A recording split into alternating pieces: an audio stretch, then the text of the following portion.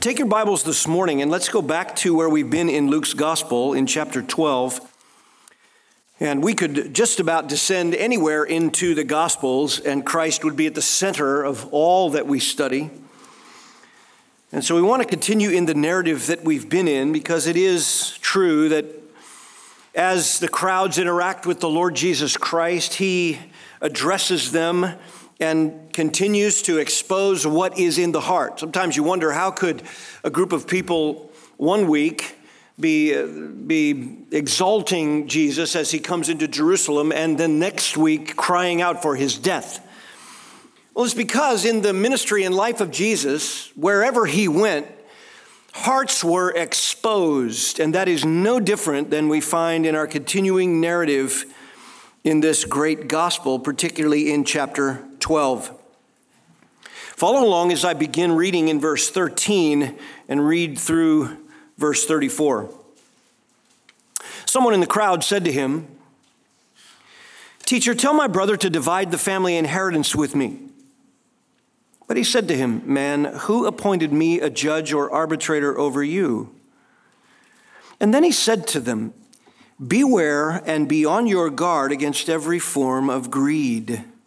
For not even when one has an abundance does his life consist of his possessions." And he told them a parable, saying the land of a rich man was very productive. And he began reasoning to himself, saying, "What shall I do, since I have no place to store my crops?" And then he said, "This is what I will do. I will tear down my barns and build larger ones, and there I will store all my grain and my goods. And I'll say to my soul, 'Soul, you have many goods laid up for many years to come. Take your ease, eat, drink, and be merry.' But God said to him, 'You fool, this very night your soul is required of you. And now who will own what you've prepared? And so is the man who stores up treasure for himself and is not rich toward God.' And he said to his disciples, 'For this reason I say to you, don't worry about your life as to what you will eat, nor for your body as to what you will put on. For life is more than food, and the body more than clothing. Consider the ravens, for they neither sow nor reap. They have no storeroom nor barn, and yet God feeds them. And how much more valuable you are than the birds? And which of you by worrying can add a single hour to his lifespan? If then you cannot do even a very little thing, why do you worry about other matters? Consider the lilies, how they grow. They neither toil nor spin, but I tell you, not even Solomon in all his glory clothed himself like one of these. But if God so clothes the grass in the field, which is alive today and tomorrow is thrown into the furnace, how much more will he clothe you, you men of little faith? And do not seek what you will eat and what you will drink, and do not keep worrying, for all these things the nations of the world eagerly seek. But your Father knows that you need these things. But seek his kingdom, and these things will be added to you. Do not be afraid, little flock, for your Father has chosen gladly to give you the kingdom. Sell your possessions and give to charity. Make yourself money belts which do not wear out, an unfailing treasure in heaven where no thief comes near nor moth destroys. For where your treasure is, there your heart will be also." And we'll stop there.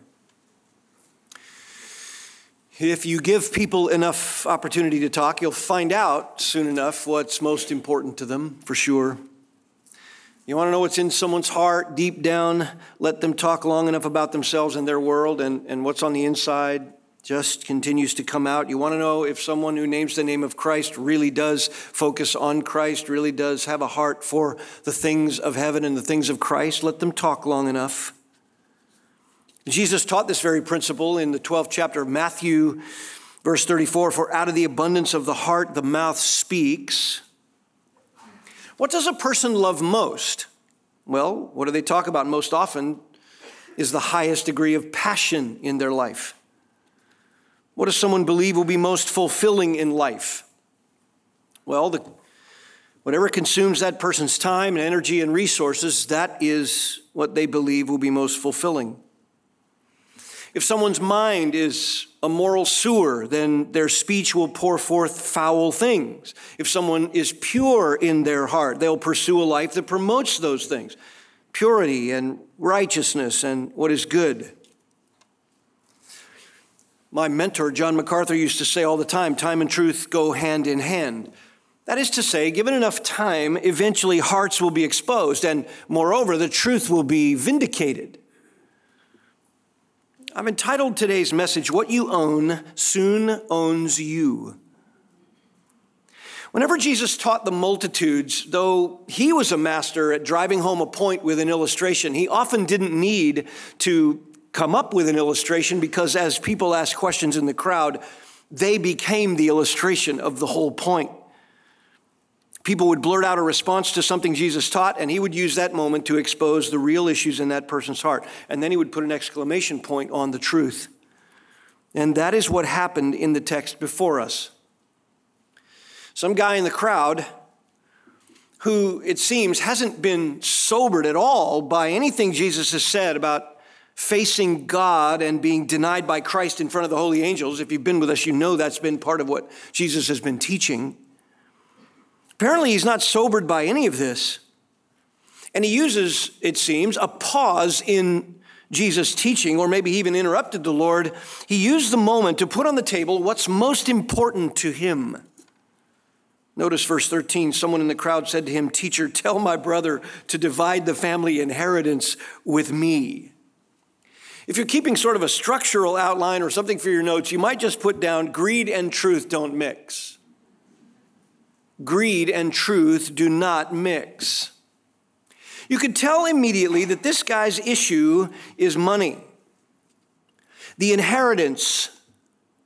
It's an inheritance of which he is either being withheld from him unlawfully by his family member, or it could be true that he's just not satisfied with how things came out in the ancient probate court.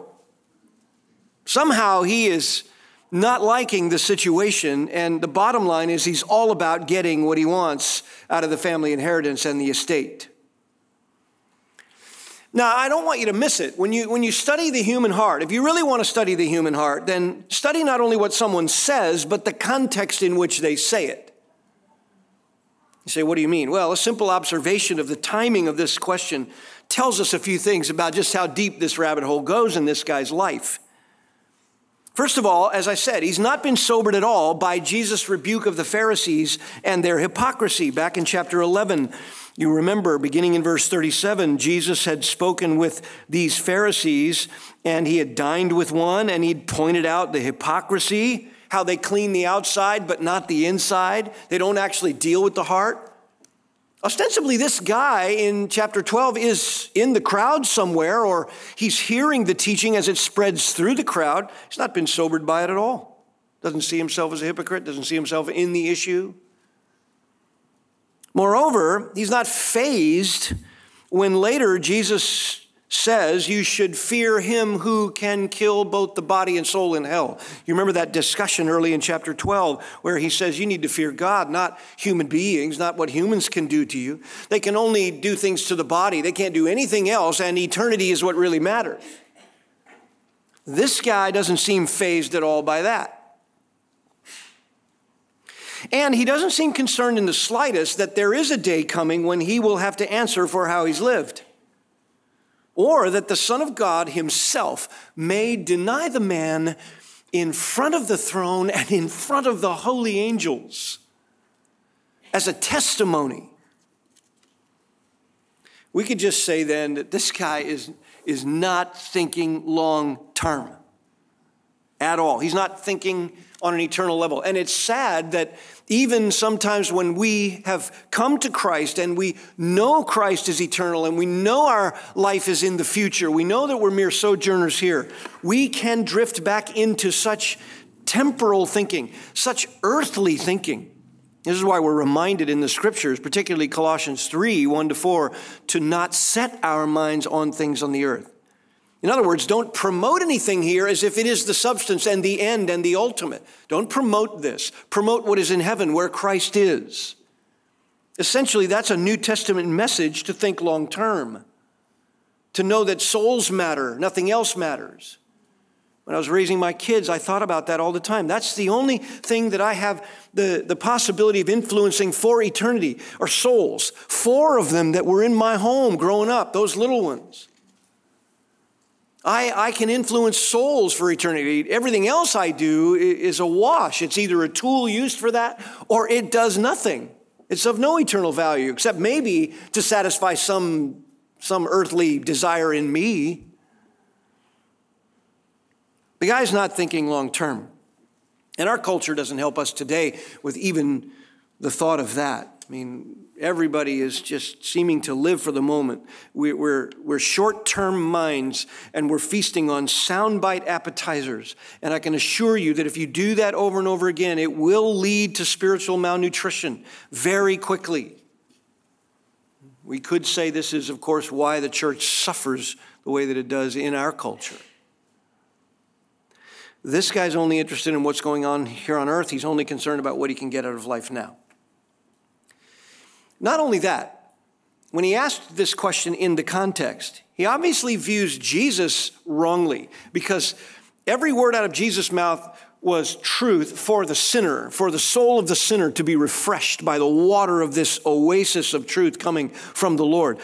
This guy looks at Jesus as some sort of moral police or legal voice in his family's estate. That's all he is interested in. To him, Jesus isn't a preacher of good news. He's not the bringer of news of salvation and forgiveness.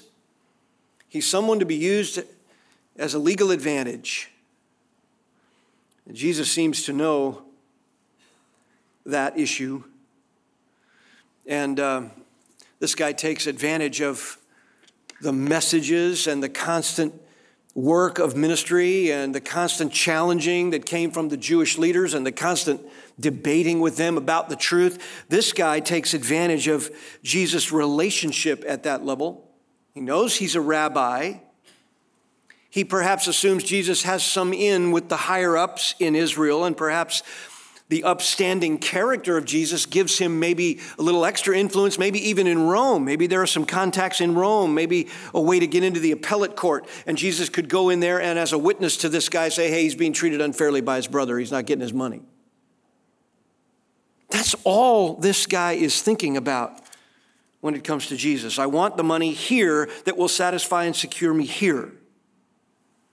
And he's utterly missed the eternal message. Jesus is just an official mouthpiece.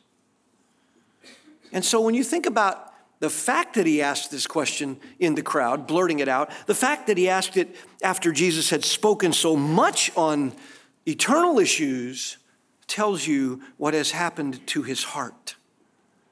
His heart is not set on Christ. His treasure is not in the heavenlies and in eternal things. He is all about temporal life. And Jesus, knowing this, distances himself a bit from the man in the crowd. Notice verse 14, but he said to him, man, who appointed me a judge or arbitrator over you?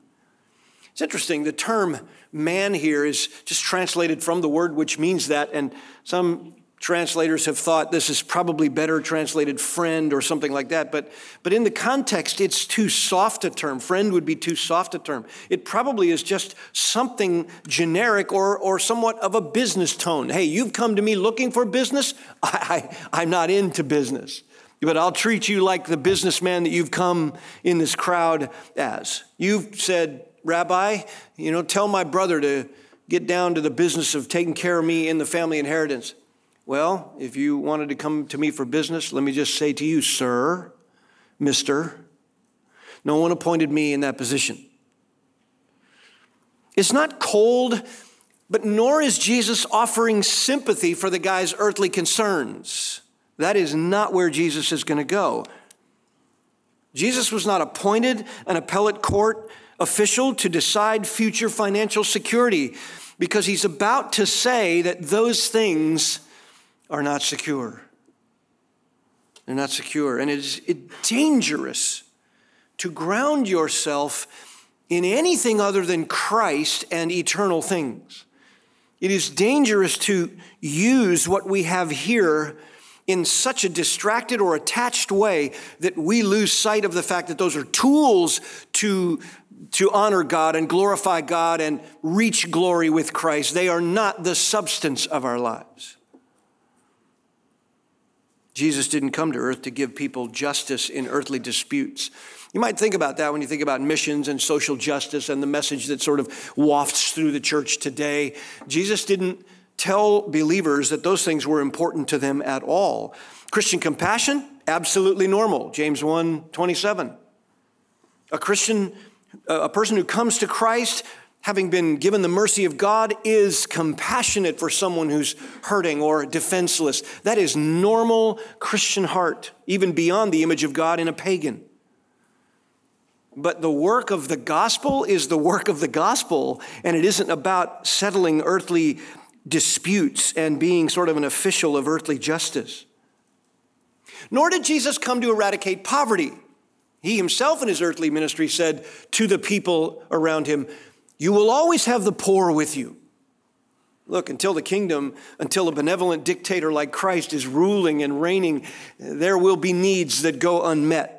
Should we try to meet those needs? Absolutely. But the work of the gospel is not that. Ministering to souls is not that. Jesus did not come to solve world hunger, obviously, or he would have. His next coming will. He will solve it all as King of Kings. What did he come for? Well, this guy didn't realize it. He'd totally missed the fact that Jesus came to call people out of their love of temporal things, out of their attachment to earthly securities, out of their idolatry over those things. Jesus came to help us see that there is a heavenly judge to whom we will give an answer for all of it. And there's nothing here on earth that will make any difference on that day. Nothing. I love how Leon Morris said it. He said, Jesus came to bring men to God, not to bring property to men. End quote. So true. This guy loves money, and his heart is exposed.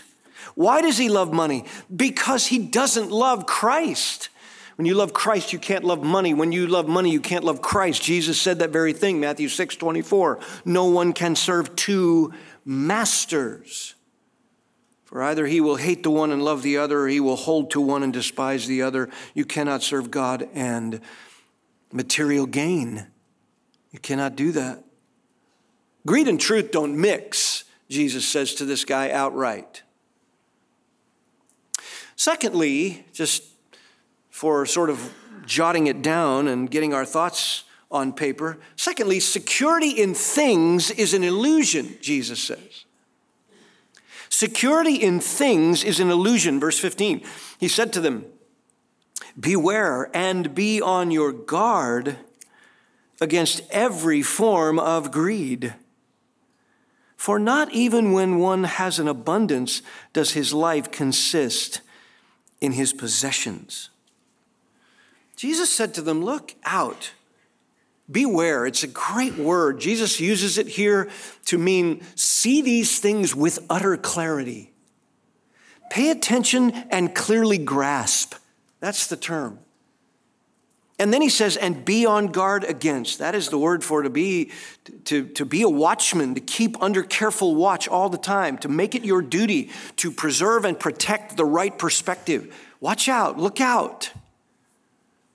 This guy wasn't looking out. He wasn't thinking about where his heart might go when it came to earthly things. He wasn't guarding his life as to where he laid his security. Look at James chapter 1 for just a moment. James chapter 1, you remember the first chapter of James is about the whole matter of testing and trials and how they produce in us endurance as believers, how they test your faith, and the one who endures is a true believer. Right in the middle of that discussion,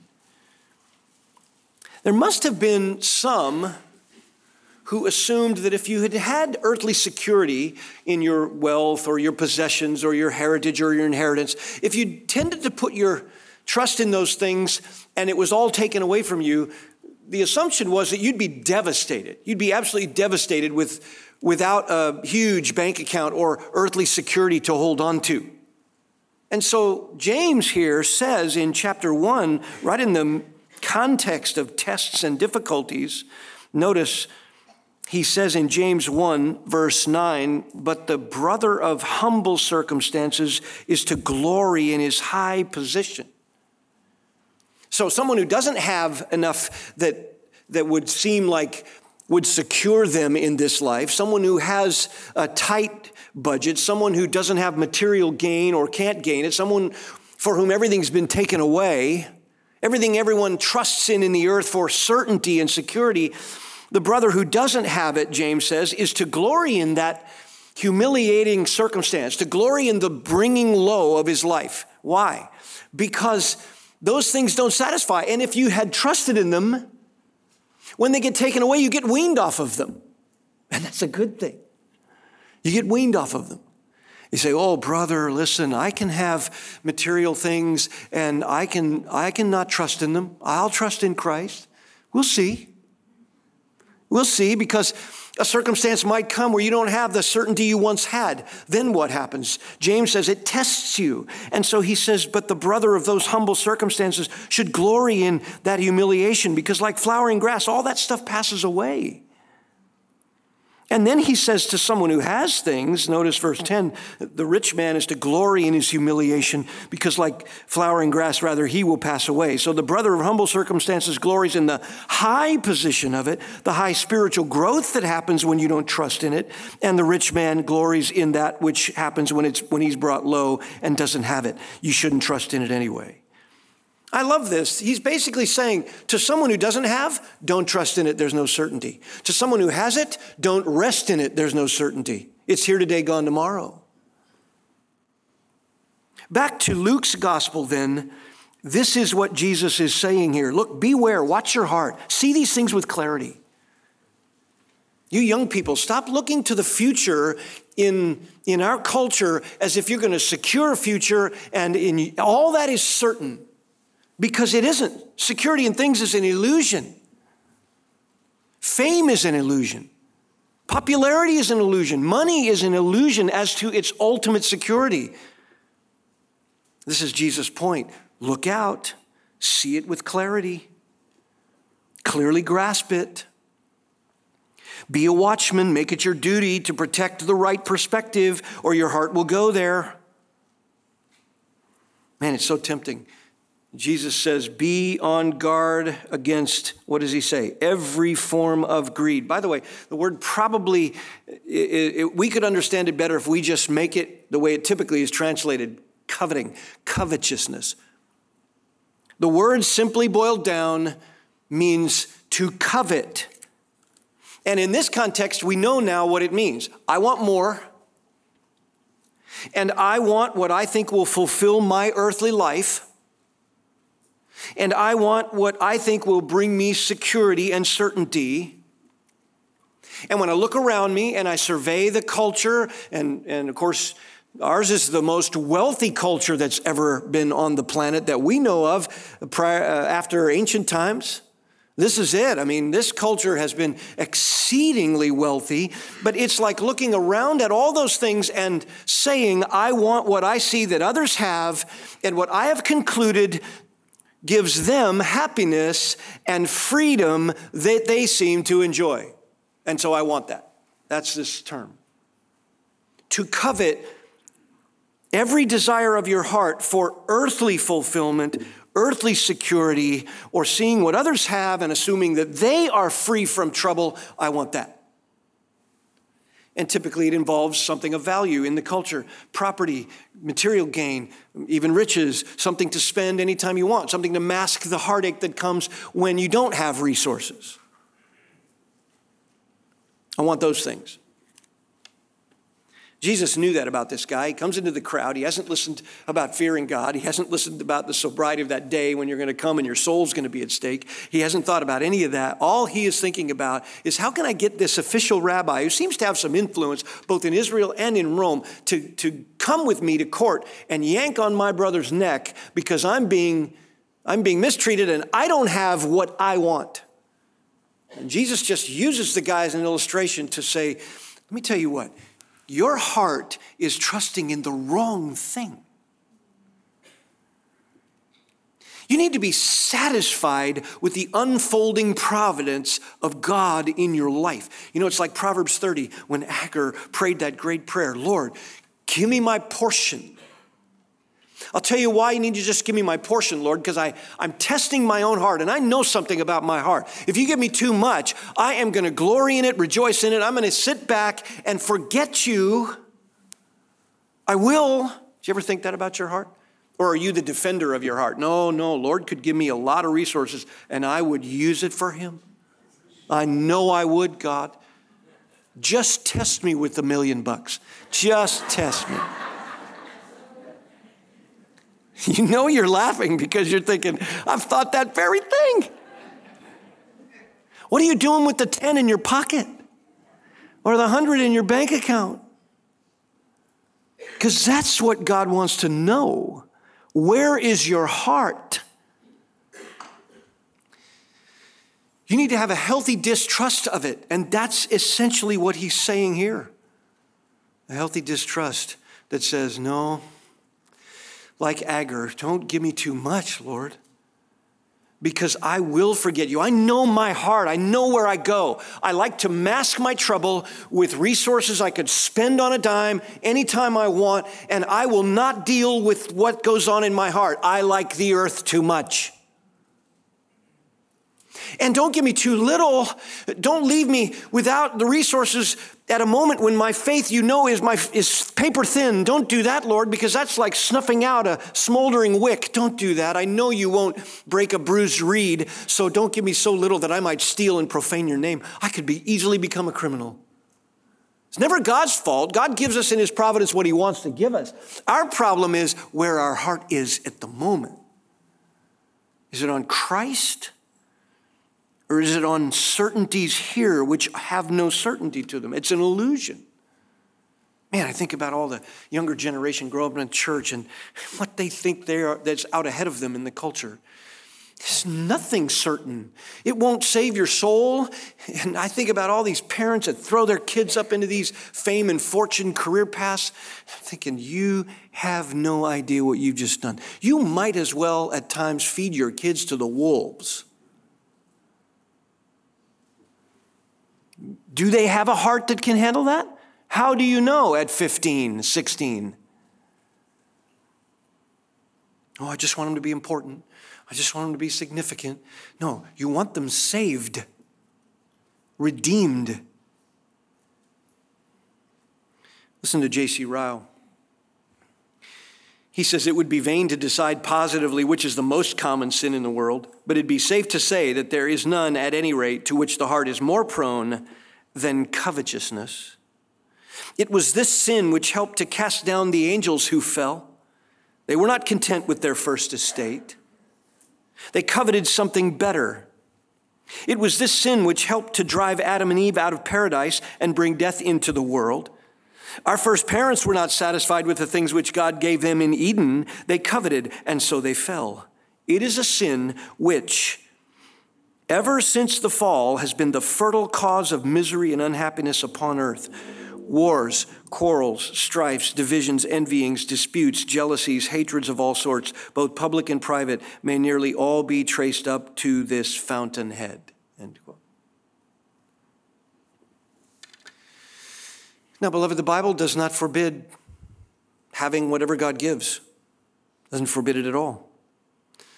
Deuteronomy chapter 8, verse 18, God is the one that gives the power to make wealth, and he does give people minds and backs and strong labor and discipline, and he gives you the ability to discipline your life and bring fruit out of it, even if the earth is cursed and brings forth a lot less than it will in the kingdom. Even if that's the case, there are great gifts by God, and he richly supplies us with all things to enjoy, 1 Timothy 6:17. Lots of people in God's family have a lot of earthly goods. And lots of people in God's family in ancient times had a tremendous amount of wealth. Job was extremely wealthy. Abraham, Isaac, Jacob, Solomon, of course. Even in the New Testament, the wealthy man who took Jesus' body and gave the grave into which he was placed, Joseph of Arimathea, was wealthy, according to Matthew 27:57. Scripture does not forbid earthly gain. What Scripture forbids, as you know, is the love of it. The love of it. 1 Timothy 6:10, the love of money is the root of all sorts of evil.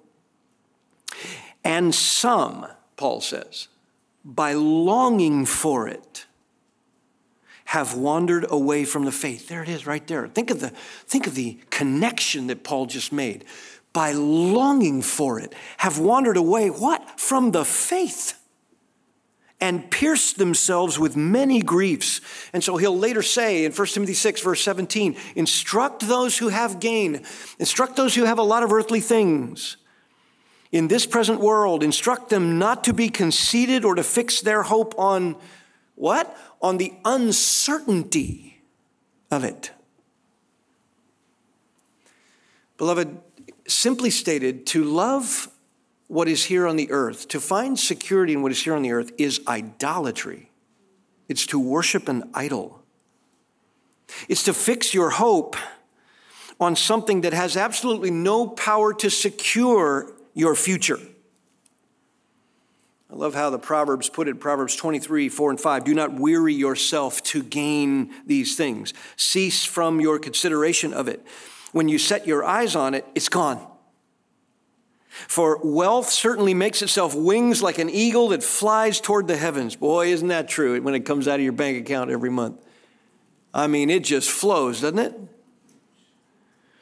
The wealthiest king over the wealthiest empire on earth at around the mid-900s BC said this: he who loves money will not be satisfied with money, nor he who loves abundance with its income. End quote. Solomon, Ecclesiastes 5:10. For love of money, Judas betrayed the Lord Jesus Christ, and his soul suffers in hell for all eternity. It was coveting that led in the early church Ananias and Sapphira to lie to the Holy Spirit, Acts 5. The love of money, as Agur said, can cause you to forget your God, and so you ought to pray for just your portion. Jesus said in Mark 4:19 that riches, here they are, they're deceitful. It will deceive you. Back to Luke 12, verse 15. Notice what Jesus says. For not even when one has an abundance does his life consist in his possessions. There it is. What you have is not the reality. What you have on earth is not the reality. What you possess materially, what you have on the outside, what the earth thinks of you, what people think of you, how secure you feel, what people look at and envy, what they'd like to have that you have, your nice piece of property or multiple properties, the homes, the vehicles, the resources, the college educations you've paid for, the savings that you've stored up, the IRA accounts that you have, the earthly goods that you have. Doesn't matter how generous you are with other people with those earthly goods. That's a wonderful thing. Be generous. Wonderful. That isn't the point here. The point isn't that it's evil to have it or even to be generous with it. You should be generous with it. The point here is, does your heart imagine that it's the substance of your life? Does your heart trust in, give itself over to the disposal of, settle itself in these things as if they are the measure of your life before a holy God? Because Jesus says not even when a person has an abundance does his life consist in his possessions. You say, why? Jesus answers this marvelously with a parable. He answers it marvelously with a parable. Verse 16, he told him a parable saying, the land of a rich man was very productive. And he began reasoning to himself, saying, what shall I do? I have no place to store my crops. I mean, he looked at what was happening. The gain was incredible. The profits were amazing. It was rolling in. And he needed to secure it. By the way, it is true that in a parable, there's really one driving point with some details that are familiar, but the details aren't really the essence of a parable. It's just the main driving point. I, however, find it fascinating that the man reasoned to himself, what shall I do? I have no place to store my crops. It seems to me that when your business is profitable or your gain is noticeable, you do start considering those things and how to store them and protect them. I have lots of friends who have lots of resources. Not that I make friends with lots of people who have lots of resources. Just so happens that some of them are very good in business or whatever. But I look at their life and we chuckle together about it. These are godly people, but we chuckle together about how difficult it is to secure what you have and protect what you have from dishonest people. I mean, you want that $1 million to see what you would do with it? I guarantee you'll spend a good 20 hours of your 24-hour day trying to find a place to store it and secure it and make sure that you're a good steward of it. That's what you'll do a lot of time. And that's what this guy did in the parable. And then he planned it out. This is what I'm going to do. I'm going to tear down my barns and build larger ones. And there I'm going to store all my grain and my goods. I can do this. I have the resources. I'm going to find a place to secure it. Now he's coming to a point. He's not merely securing it. There's nothing wrong with having things and putting it on a nice secure piece of property and all those things that God gives you richly to enjoy. But he has a point he's coming to. Why is he building bigger barns? Notice, after he's built the bigger ones, he will say to his soul, verse 19, soul, you have many goods laid up for many years to come. Here's a free translation for you. I am set for life. I got this. Soul, take your ease, eat, drink, and be merry. Now think about what is missing in that verse. Think about what's missing. Or just look at it from the standpoint of what is reflected in the earthy things. I'm going to say to my soul. So he's talking to himself. He's not talking to God. You have many goods. That's an earthly thing. And you've stored them up for many years to come. Those are earthly measurements, years. He isn't thinking about eternity. He's thinking about earthly years. Still, very earthly perspective. And then he says, not, okay, think about eternity. What can you use these things for eternity? How many people can you influence for the gospel? What about treasure for God? No, he's talking to himself, looks at his barns, sees what he has, and says to himself, take it easy. Sit back and relax. And do what will fulfill your earthly life for as long as your earthly life lasts. Ease, eating, drinking, satisfaction, happiness, fulfillment in all that is temporal. What's missing from verse 19 is anything about the eternality of his soul. He's talking to himself as a person. He knows he's a soul. He knows he's a living being. There is in him that framework of conscience which has the foreboding sense that there's a God who created him, but he has ignored all of that and found his certainty in all that is right in front of him and all that he's earned and all that he's going to use to make himself satisfied right here. Verse 20, notice who speaks next. But God said to him, I love that. Your creator who's missing from verse 19. You haven't even thought about him. Oh, him. Oh, that's right. I built up a lot of barns. I'm living off of it. I'm ease, drink, and happy and enjoying life. But God said to him, you fool, this very night your soul is required of you. What's that referring to? It's over. You know those years to come that you set everything up for? You're not gonna use them. You're not gonna use any of this stuff. Because God decides your days. God numbers your days. Before there was even one of them, Psalm 139 says he's ordained every single one of them. Later, Jesus is going to say, which of you, by worrying about all these things, can add a single cubit to your life? That's right. God is sovereign over your days. It's an illusion to find certainty here when you could take a step out of the aisle and your last breath happens because God has ordained your number of days. That's it. Just because you have things and build barns to store them in and are enjoying the fruit of it doesn't mean that there's any certainty in that you're going to continue on. In fact, Solomon lamented that you build up all these riches and you use it and there's no fulfillment in it. It's just chasing the wind, and then your kids come along and squander it. You going to be around to see what your kids do with your inheritance? I don't think so. A lot of parents are saying, I'm spending my inheritance because I don't want my kids to mess with it. They're just going to blow it on something I wouldn't blow it on. Listen, beloved, Jesus is making such a crucial point here. Nothing matters but what is eternal.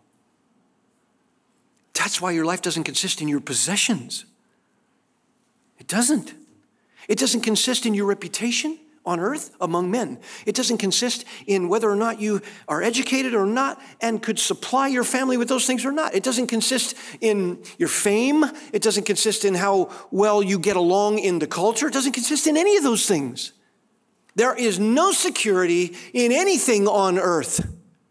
Why? Because one night, maybe this night, you're going to stand before your Creator and your soul will be asked of you. What will you then give? What will you offer when all you've done is said to your soul without God in the picture, I'm good. I'm set. In fact, I'm going to maximize my time here and be utterly fulfilled on earth. No wonder God says, what a fool. And now, who will own what you've prepared? Okay, everything you've prepared and you've sat around and tried to enjoy, tonight you're going to be answering for your soul while someone else is going to have what you possess.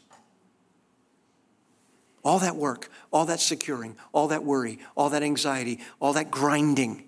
And he's saying it right to this guy in the crowd who's saying, my brother isn't giving me what I deserve. You fool. Tonight, your soul will be required of you. He's not saying that to the man, although it could have been true. We don't know. But in the parable, he's saying it to the wealthy guy. Verse 21, so is the man who stores up treasure for himself, and look at this, is not rich toward God. He's not rich toward God. We could say the soul will not be satisfied with earthly treasures, and since life is a vapor and then comes judgment, right? James chapter 4, don't you do like this guy and say, I'm going to build all these big barns and plan to go here and plan to go there. I'm going to do business over here and make a profit. James 4 says, don't do that without first saying, if the Lord wills. So that's how you're first rich toward God, is that you're rich in faith, rich in humility, which acknowledges to God, hey, if you will, Lord, if you will it, if your providence unfolds like that, I accept it. Good season, down season.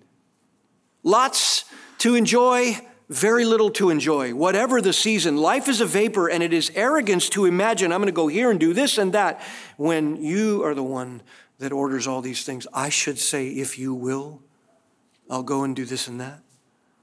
If you will, I'll make these resources.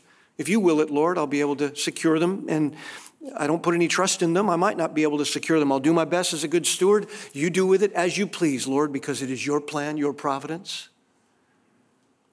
What does it mean to not be rich toward God? It means to not be rich in grace. To not be rich in the things of grace, but to be rich in the things of the culture. To not be rich in faith that believes God and trusts God regardless of whether you have it or don't. That is what it means to not be rich toward God. To not have a robust faith and a trust in Him. And I'll tell you what else it means. It means to not be rich in good works. You know, the more you have, the more you have to hover over the good stewardship of it. And that makes it very difficult to think about people. Sometimes you become so good at business that you forget that life isn't about numbers on spreadsheets. It's actually about people and the stewardship of a soul. The souls in front of you, your kids, your wife, your grandkids, your disciples, people in the church. Being rich toward God means being rich in discipleship, rich in thoughts about souls. When you meet Christ, the only thing that will matter is how you've influenced souls for the kingdom. That's it. That's it. Some of you are hoping that it will have a little bit of added personal reputation on there, and a little bit of added, hey, I spent this, and I have buildings over there in such and such state with my name on them at a university because I gave this and that. Or I have a hospital brick that has my name in it because I donated that. And all of which are wonderful things, unless you're putting your security in them. Unless you think that that's going to gain you something. It isn't. It's only robbing you of being rich toward God here and now with all those things as they become useful to Him. Again, J.C. Ryle. Never till the man is applied to Jesus Christ and brought him gold tried in the fire is he said to be rich toward God. Never till he has a house not made with hands, eternal in the heavens. Never till he has a name inscribed in the book of life and is an heir of God and a joint heir with Christ. Such a man is truly rich. His treasure is incorruptible. His bank never breaks. His inheritance never fades away. Man can't deprive him of it. Death cannot snatch it out of his hands. All things are his already. Life, death, things present, things to come, 1 Corinthians 3:23. And best of all, what he has now is nothing to what he will have hereafter, end quote. That's why in verse 31, Jesus says, seek his kingdom and these things will be added to you. Be rich in the things of Christ. Let us pray confidently,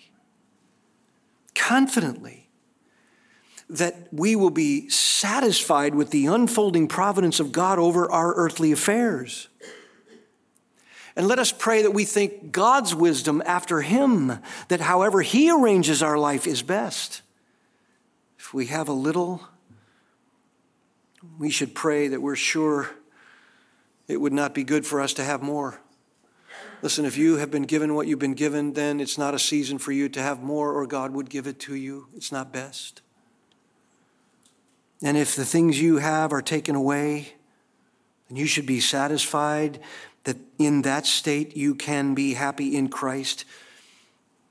Happy and fulfilled are those who believe and are persuaded that whatever is best. That's what it means to be rich toward God. And only the fool finds certainty in the illusion of earthly things. It's an illusion. Where is your heart?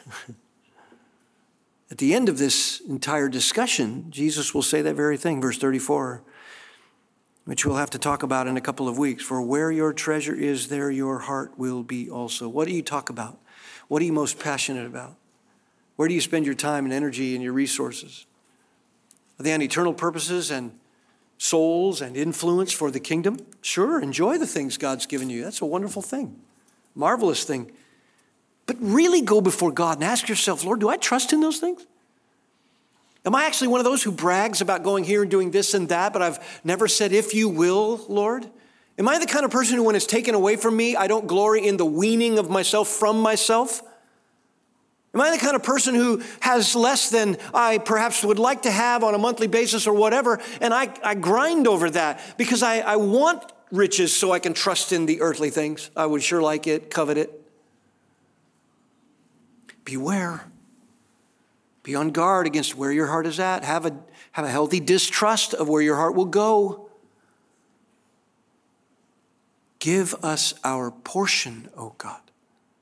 And then we'll be Christ-centered. Then we won't be the kind of person that praises Christ one week and denounces him the next week, as they did in that very season when he was 1 week from his death. You won't be the kind of person that vacillates. We don't ground ourselves here. We seek the things above where Christ is, where our life is hidden. Everything else we have, we just use it for spiritual influence on eternal souls. Amen? Lord, we thank you for this great section that the Lord lays out, how he uses this man as an illustration, and oh, how we could be named in this text. How many times have we popped off with such a similar question? Lord, give me this. Lord, tell these magistrates to do this. Lord, tell my boss to give me this. Tell my family to do this. Give me what will make me happy here and now. Lord, the encouragement, the admonishment, the rebuke is to us. We pine away for things we don't need, and if we did need them, you'd give them, for you supply all of our needs. And even when things are in short supply that are basic to life, you know what we need before we even ask. We don't need to covet. It's such a sin that brings misery, brings all kinds of trouble. Lord, may we repent of coveting of any kind. And just thank you and be grateful. Work hard. Enjoy the fruit and the blessing of all that you do give in whatever season you give it. But humble ourselves in whatever you bring. For it is for your honor and your glory that we live. It's for souls that we serve and minister on your behalf. Help us to remember that our life does not consist in our reputation or anything earthly that we own, any of our possessions. But it's about meeting you and having things well with our soul because we didn't trust in things here. Help us identify those ways that we do and to run from them. And as we head into this next week, may we be mindful of all the ways Jesus exposed hearts as he went to the cross to save eternal souls and to give eternal life. And ultimately how he found no certainty in the things of the earth, the comforts he should have had and deserved, and took none of them. For he made himself poor in every way, not as though he never had any food on earth, but he made himself spiritually poor that we might become eternally and spiritually rich. Our certainty lies with you, O God, our Savior in Christ. May that reflect itself in our lives, in how we live, what our greatest passions are. And we ask it for your glory's sake. Amen.